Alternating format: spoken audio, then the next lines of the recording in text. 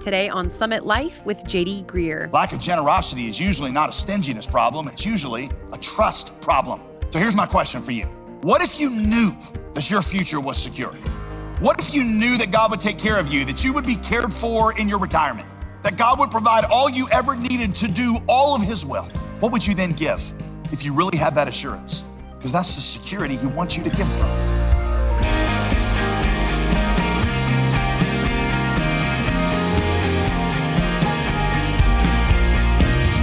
Thanks for joining us today on Summit Life with JD Greer, and happy Thanksgiving. As always, I'm your host, Molly Vidovich, and we are so honored that you're spending some of your Thanksgiving day with us. I hope the day is filled with gratefulness as you look at the ways that God has blessed you this year. I know we're extremely thankful for you, our Summit Life family. And we have a special treat for you today as we continue our brand new teaching series called Begin Again. Today, Pastor JD invites us to rediscover God's purposes for the church. Like the Old Testament people of God, we are living in a moment of new beginnings, and we believe God wants to write a new chapter through you.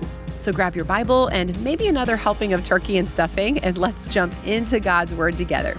Here's Pastor JD.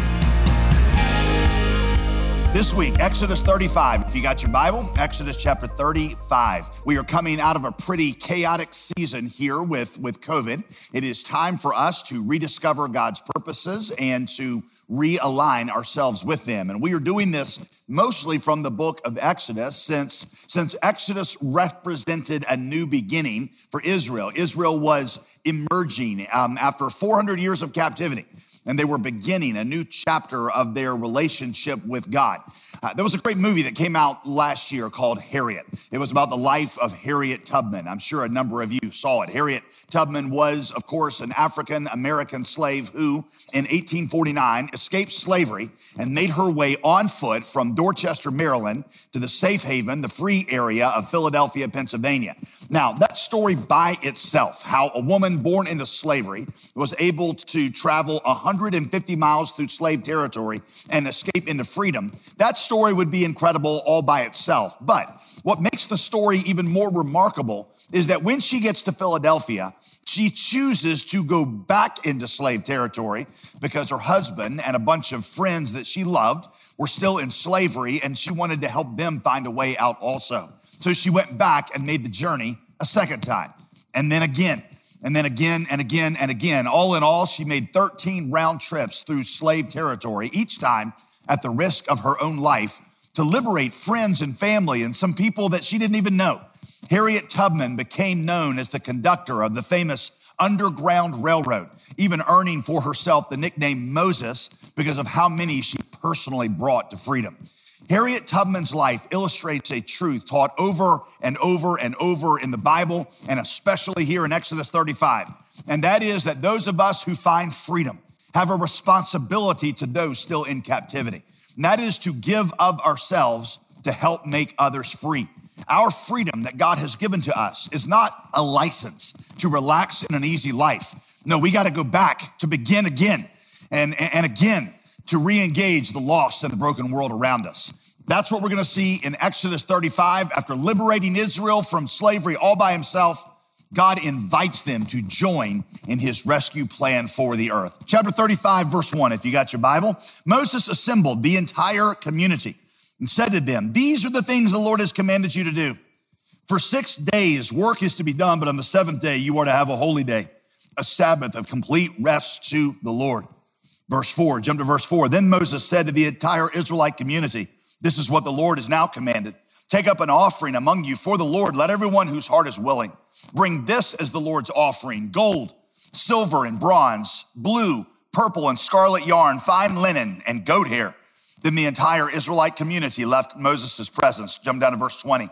Verse 21, everyone whose heart was moved and whose spirit prompted him came and brought an offering to the Lord for the work on the tent of meeting, for all of its services, and for the holy garments. The tent of meeting, or it would come to be known as the tabernacle. That was the place before the temple where God's presence would dwell, where they could offer sacrifices, where they could hear the word of God. It preceded the temple and would one day be replaced by the temple. It's called the tent of meeting. Verse 22, both men and women therefore came. All who had willing hearts brought brooches and earrings and rings and necklaces and all kinds of gold jewelry. Jump now to chapter 36, verse 5. The workers on this tabernacle said to Moses, the people are bringing more. The people are bringing more than is needed for the construction of the work the Lord commanded to be done. Verse 6, so they sent a proclamation throughout the camp, let no man or woman make anything else as an offering for the sanctuary. So the people stopped because there was more than enough. Let me give you a few important observations that I want to make about this offering that we see recorded in these verses. Here is number one. This offering was different than the first fruits offering that we talked about last week. The language here is different from what we saw with the first fruits offering. The first fruits offering is something you might remember God said that we bring to him, not donate to him, because we cannot donate to God what already belongs to him. I compared it to you borrowing my car. When you get done with my car, you would not be donating my car back to me. You would be bringing it back to me because it already belongs to me, and you can't donate to me what's already mine. The first fruits of every crop, every flock, the first fruits of all income, God says, belong to me. To not bring them to him is considered stealing from him. Well, see, in contrast to the first fruits offering, the language surrounding this offering is all about donation. And check it out, verse 5. Verse 5, let everyone whose heart is willing bring this as the Lord's offering. There's no compulsion here. There's no obligation. Verse 21, everyone whose heart was moved, whose spirit prompted him, came and brought an offering to the Lord for the work of the Lord on the tent, on the work on the tent of meeting, the tabernacle. And that means there were a lot of people whose heart wasn't moved. It wasn't moved. It wasn't, their spirit wasn't prompted. Verse 22, so they came, both men and women. All who were of a willing heart brought an offering to the Lord. This is what they called a free will offering. You're not giving it because you have to. You're giving it because you're moved to of your own free choice. Observation number one. Observation number two, they gave in response to God's grace. They gave in response to God's grace. Their generosity, their extravagant, overwhelming generosity here was in part a response to the grace that they just experienced. You say, well, what grace are you talking about? Well, of course, there was the Exodus itself, where God liberated them from slavery all by himself. But there was something else going on also. In Exodus 34, the chapter right before this one, the Israelites had done something terrible that God could have destroyed them for, probably should have destroyed them for, and they knew it. Basically, Moses had gone up into the mountain to meet with God, and he was gone a little bit longer than they had anticipated. Moses had forgotten to share his location with everybody, so nobody could track him on the Find My Friends app. So they freaked out, and they assumed that he was dead. And so they started accusing God of forsaking them. So they melted down some of their jewelry, and they made a golden calf and started to worship the golden calf in the place of God. At that point, God was ready to walk away from them, but Moses pled for mercy for them, and God forgave them. The people at the end of chapter 34, they recognized how merciful God had been to them, and they felt overwhelmed by God's grace. We should be destroyed, but God has been merciful to us. That's how they come into chapter 35. So they got these two felt experiences of God's grace, the Exodus and then the forgiveness of chapter 34. But there's one more thing also. Did you notice what it says that they gave to God? Verse 22, it says they gave brooches and earrings and rings and necklaces and all kinds of gold jewelry. Where did they get those? I mean, right? Slaves don't usually own a bunch of gold jewelry. And wasn't like there was a Bailey's jeweler on the way out of Cairo that they could have stopped at and picked a few things up. No, the book of Exodus tells us that on the night of the Exodus, as Israel was fleeing Egypt, God caused a spirit of fear to take over the Egyptians so that the Egyptians took off all their jewelry and just gave it to the Israelites. Thus, Exodus 12:35 says, the Israelites plundered the Egyptians without so much as lifting a sword. The point is that these Israelites are giving back to God what he had already given to them. So you got three kind of felt experiences of God's grace. And here's the lesson. Those most in touch with the grace of God are the ones most generous in their offerings to him. The flip side of that is true also. An ungenerous heart is the sign, the indicator light that you've grown disconnected from God's grace. There's a story in the Gospel of John, you may know if you've been in church, where a woman comes in to anoint Jesus' feet. She's a former prostitute. She is a woman of ill repute. She comes in, she kneels at Jesus' feet while he is eating, and she begins to weep, and she washes his feet with her tears and then dries his feet with her hair. And then she takes out this really expensive bottle of perfume and she breaks it open and pours it out on him. The religious leaders can't comprehend this. They don't even have a category for it. They're like, what are you doing, woman? I mean, this is awkward. It's wasteful. If you got something to give away, why not just sell it and give it to the poor? What a waste just to pour it out on Jesus' feet. But then Jesus turns to them and he says, look, this woman knows something you don't know, and that's because she feels something you don't feel. Those who are forgiven much, and this woman understands she's been forgiven much. Those who are forgiven much love much. Your lack of love, your lack of passion, your lack of generosity, that's a sign that you got little to no concept of your forgiveness. I often describe it like this. I say to you, if you came home and I was sitting on your front porch and I said to you, hey, just want you to know while you were out, somebody came by that you owed money to, but don't worry about it. I have paid your debt for you. I ask you, like, what is your response to me? Your answer should be, it depends on how much you paid, right? Because if the postmaster came by and you were short, 32 cents for a stamp, then at that point, if I paid that for you, you kind of pat me on the back, say, thank you for being a good friend, being there for me in a pinch, and that's the end of it. But if I'm like, well, the mafia came by, your gambling debt's finally caught up with you, you owed $9 million, they were here to kill you, but don't worry about it, I took care of it.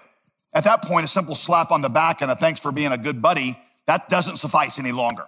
You would fall at my feet and you would say, here is my life, it is yours, you may now command me. Here is the question. What does your giving, what does your generosity say about how in touch you are with God's forgiveness? What does it show about your perception about how good God has been to you and how desperate you are without him? If you are sitting there resenting me even talking about this, might that not be an indication that you have no felt sense of God's grace? Maybe you're a lot more like these Pharisees in that story than you realize. Or maybe you're the kind of person who faithfully gives your tithe. It's just automatic for you. You never think about it. It doesn't even really constitute a sacrifice anymore. Could it be that you have lost touch with the grace of God? How aware of, how indebted to God's grace do you feel? Thanks for tuning in today to Summit Life with Pastor J.D. Greer. We want to wish you a very happy Thanksgiving, but you know what's next, don't you? It's the Christmas season, which is one of my absolute favorite times of the year. The music, the lights, the gift giving, the family time. There is so much to be excited about. And for all of you who are looking to spread the joy of Christmas, we have a special featured resource this month. We are building on a cherished tradition for so many of us by offering an exclusive set of 20 Christmas cards as a thank you for your generosity this month. And these aren't just any cards. They point to the true meaning of the season with a beautifully crafted, gospel-centered message on each card. Plus, there's plenty of room to include a personalized, handwritten note to your friend or loved one. And if you haven't sent Christmas cards in a while, this is a great year to begin again. You can get your set today with a gift of $35 or more to this ministry. Just call 866-335-5220 or visit jdgreer.com. Don't delay, Christmas is coming soon. Now let's dive back into today's teaching. Once again, here's Pastor JD right here on Summit Life. Sometimes I love just to stop and think about God's goodness to me. It's good for my heart. I love going back to places where I grew up, not just because I'm sentimental, or places where I spent a lot of time. I love to do that in part because it makes me think about God's goodness to me during that particular time of my life, how in the difficult chapters he brought me through. And sometimes when I'm in those spaces, my heart just wells up within me with thankfulness. Where would I be had God not intervened at key points in my life? Where would I be had God not put certain people with certain ministry that they were going to give to me at certain times in my life? Where would I be had he not preserved me and chased after me? And I feel like I just want to say thank you, not just with my mouth and my words, but also with my life. You ever feel like that? Look at your family. Look at your life. Think about the grace of God. Think about all that he's given to you. I was listening to a message by a Christian writer for Christianity Today named Andrew Crouch. And he said that his family has begun something he said has been life-changing for him. He said that in addition to just tithing off of his income, he says that every decade or so, He tithes on his entire estate. He just tallies up everything and gives God 10% of the total value of all that he owns. Now some of you are like, wait a minute, is this now required also? No, and that's the point. The first fruits, that's what's required. This is about how one person learned to say thank you and acknowledge that everything in his life came from God. I would challenge some of you to think like I think, like what are ways that I can demonstrate and declare God's generosity to me? Do you feel overwhelmingly indebted to the grace of God? Are you thankful? You show that by being generous. Those most in touch with the goodness of God in their lives are those most energetic in their offerings toward him. Observation number 3, they gave as the Spirit directed them. Verse 31 of this passage, Moses talks about how the Spirit of God had put certain gifts into specific Israelites' hearts. Look, for example, chapter 36, verse 2. I didn't read this a moment ago. Take a look at it. Moses called every craftsman in whose mind the Lord had put skill, everyone whose heart stirred him up to come and do the work. They each gave as the Spirit directed them specifically. Y'all, this is a very important part of worship-based giving. It is done in conversation with the Holy Spirit. That's different from first fruits giving, which is pretty automatic. You don't need to pray about giving God the first fruits. You don't need a special prompting from the Holy Spirit. He's already spoken clearly in his word about that. And you don't need a voice when you've already got a verse. But there's another kind of giving where you are constantly asking God, what else are you putting in my heart to give away? So here's the question for you. Do you do this with your giving? When was the last time you really felt moved by the Holy Spirit to give something?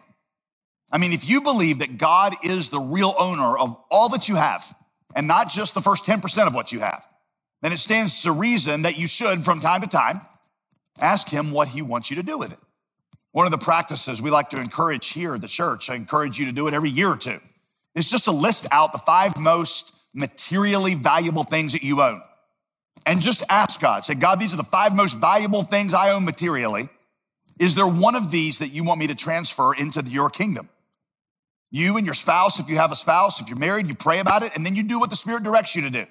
It is like what we say, it is a free will offering as your Spirit prompts you. Number four, they gave out of the security of Sabbath. 4th observation, they gave out of the security of Sabbath. Did you notice that in the setup to this offering, God reminds them at the beginning of the Sabbath?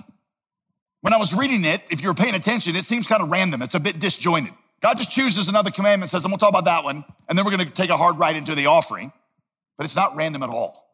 The Sabbath, you see, was supposed to be a reminder to them of God's promise to take care of them and God's promise to supply all of their needs. One day a week that they were to stop their work, rest, and rejoice in the fact that they were no longer slaves and that God would take care of them.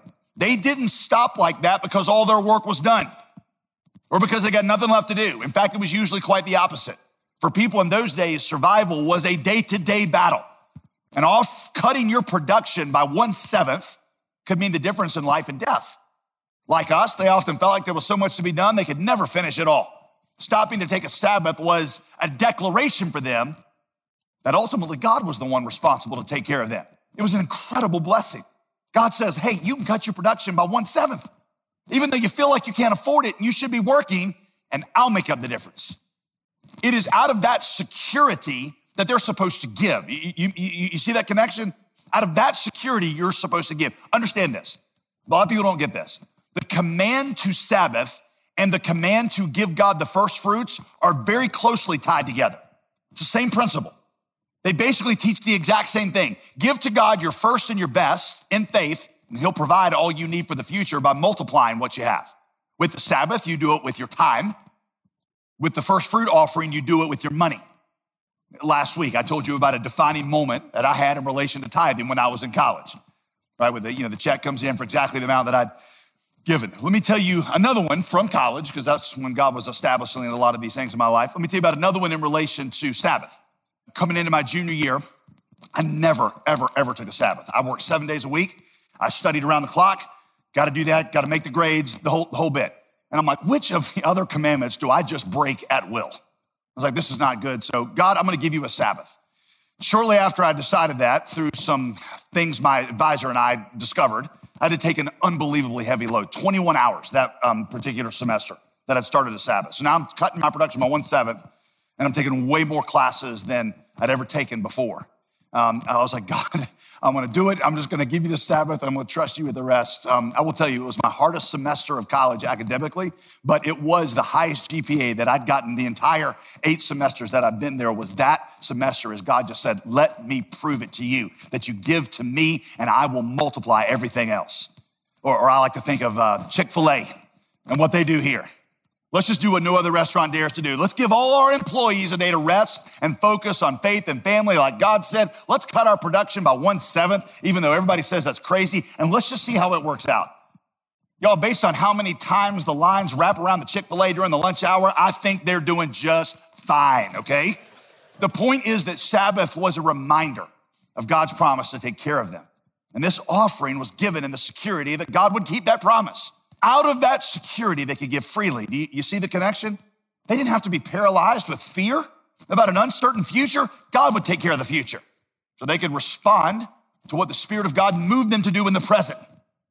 You will never give in any significant way to God if you don't really trust him. That's kind of what it all goes down to.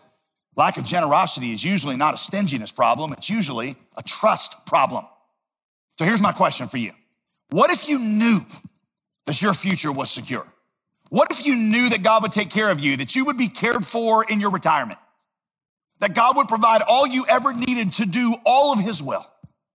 What would you then give if you really had that assurance? Because that's the security he wants you to give from. Observation number 5. They gave in response to a specific vision. Moses put before them the vision of building a tabernacle, a place where heaven would meet earth. The tabernacle would be the vehicle for God's work on earth. Now, like I explained last week, that vehicle for us now is the church. The church is the institution that Jesus established as the hub of his work on earth. The church replaced the temple, which had replaced the tabernacle. The church is now the place where heaven meets earth. The church is the one institution that God established to be the tabernacle of his presence on earth. Not the building, but the people. We are the tabernacle of God's presence on earth. That's why we say you can sum up the entire mission strategy of the book of Acts as go to strategic cities and plant churches that plant churches. That is why Summit, in everything else that we do, evangelism, justice work, advocacy for the poor, we always match it to a church or a church plant, because that is the vision that Jesus, who is our new Moses, put before us. Wherever you are today and however you're spending the holiday, I hope that you know that you have a heavenly Father who loves you enough to make a way for you to be saved. And that is worth being thankful for today and every day. And this Thanksgiving, our team here at Summit Life is especially thankful for you. Right, JD? Yeah, Molly, I find the older I get, the more I love just the concept of Thanksgiving, taking time to stop and just say thank you. Yes. When God opened the door for us to take this ministry to a national syndicated audience about 7 years ago, that was a big step of faith for us. You probably remember, Molly, because right. it wasn't cheap. It required us to do some things we'd never done before. Mm-hmm. But that is where you all, our gospel partners, our friends, our supporters, you've really stepped in and been an answer to prayer and filled the gap. So I just want to say to everybody who's given to make this ministry possible, I just want to say from the bottom of my heart, thank you. Thank you. Thank you this Thanksgiving because you make our ministry possible. I want to say a special thank you to those of you that have gone on to become what we call official gospel partners. Your generosity and the faith that it represents is reaching people with the gospel. It is changing lives. We hear from them all the time here at Summit Life. And so happy Thanksgiving. Look forward to connecting with you again right after. We are so thankful for each and every one of you who chooses to spend time with us here on Summit Life. And we're especially thankful to our gospel partners who quite literally make Summit Life possible. Our gospel partners are our supporters who donate $35 or more to this ministry each month. And each month we send them a premium resource as our way to say thank you. This month, that means that you'll get our brand new set of Christmas cards we created to help you send some gospel-centered Christmas cheer this season. To join our team of gospel partners, call us right now at 866-335-5220, or you can visit us online at jdgreer.com to join the team. I'm Molly Vidovich. Join us tomorrow as we continue our teaching series called Begin Again and hear a very special update about Giving Tuesday. We'll see you next time on Summit Life with Pastor J.D. Greer. Today's program was produced and sponsored by J.D. Greer Ministries.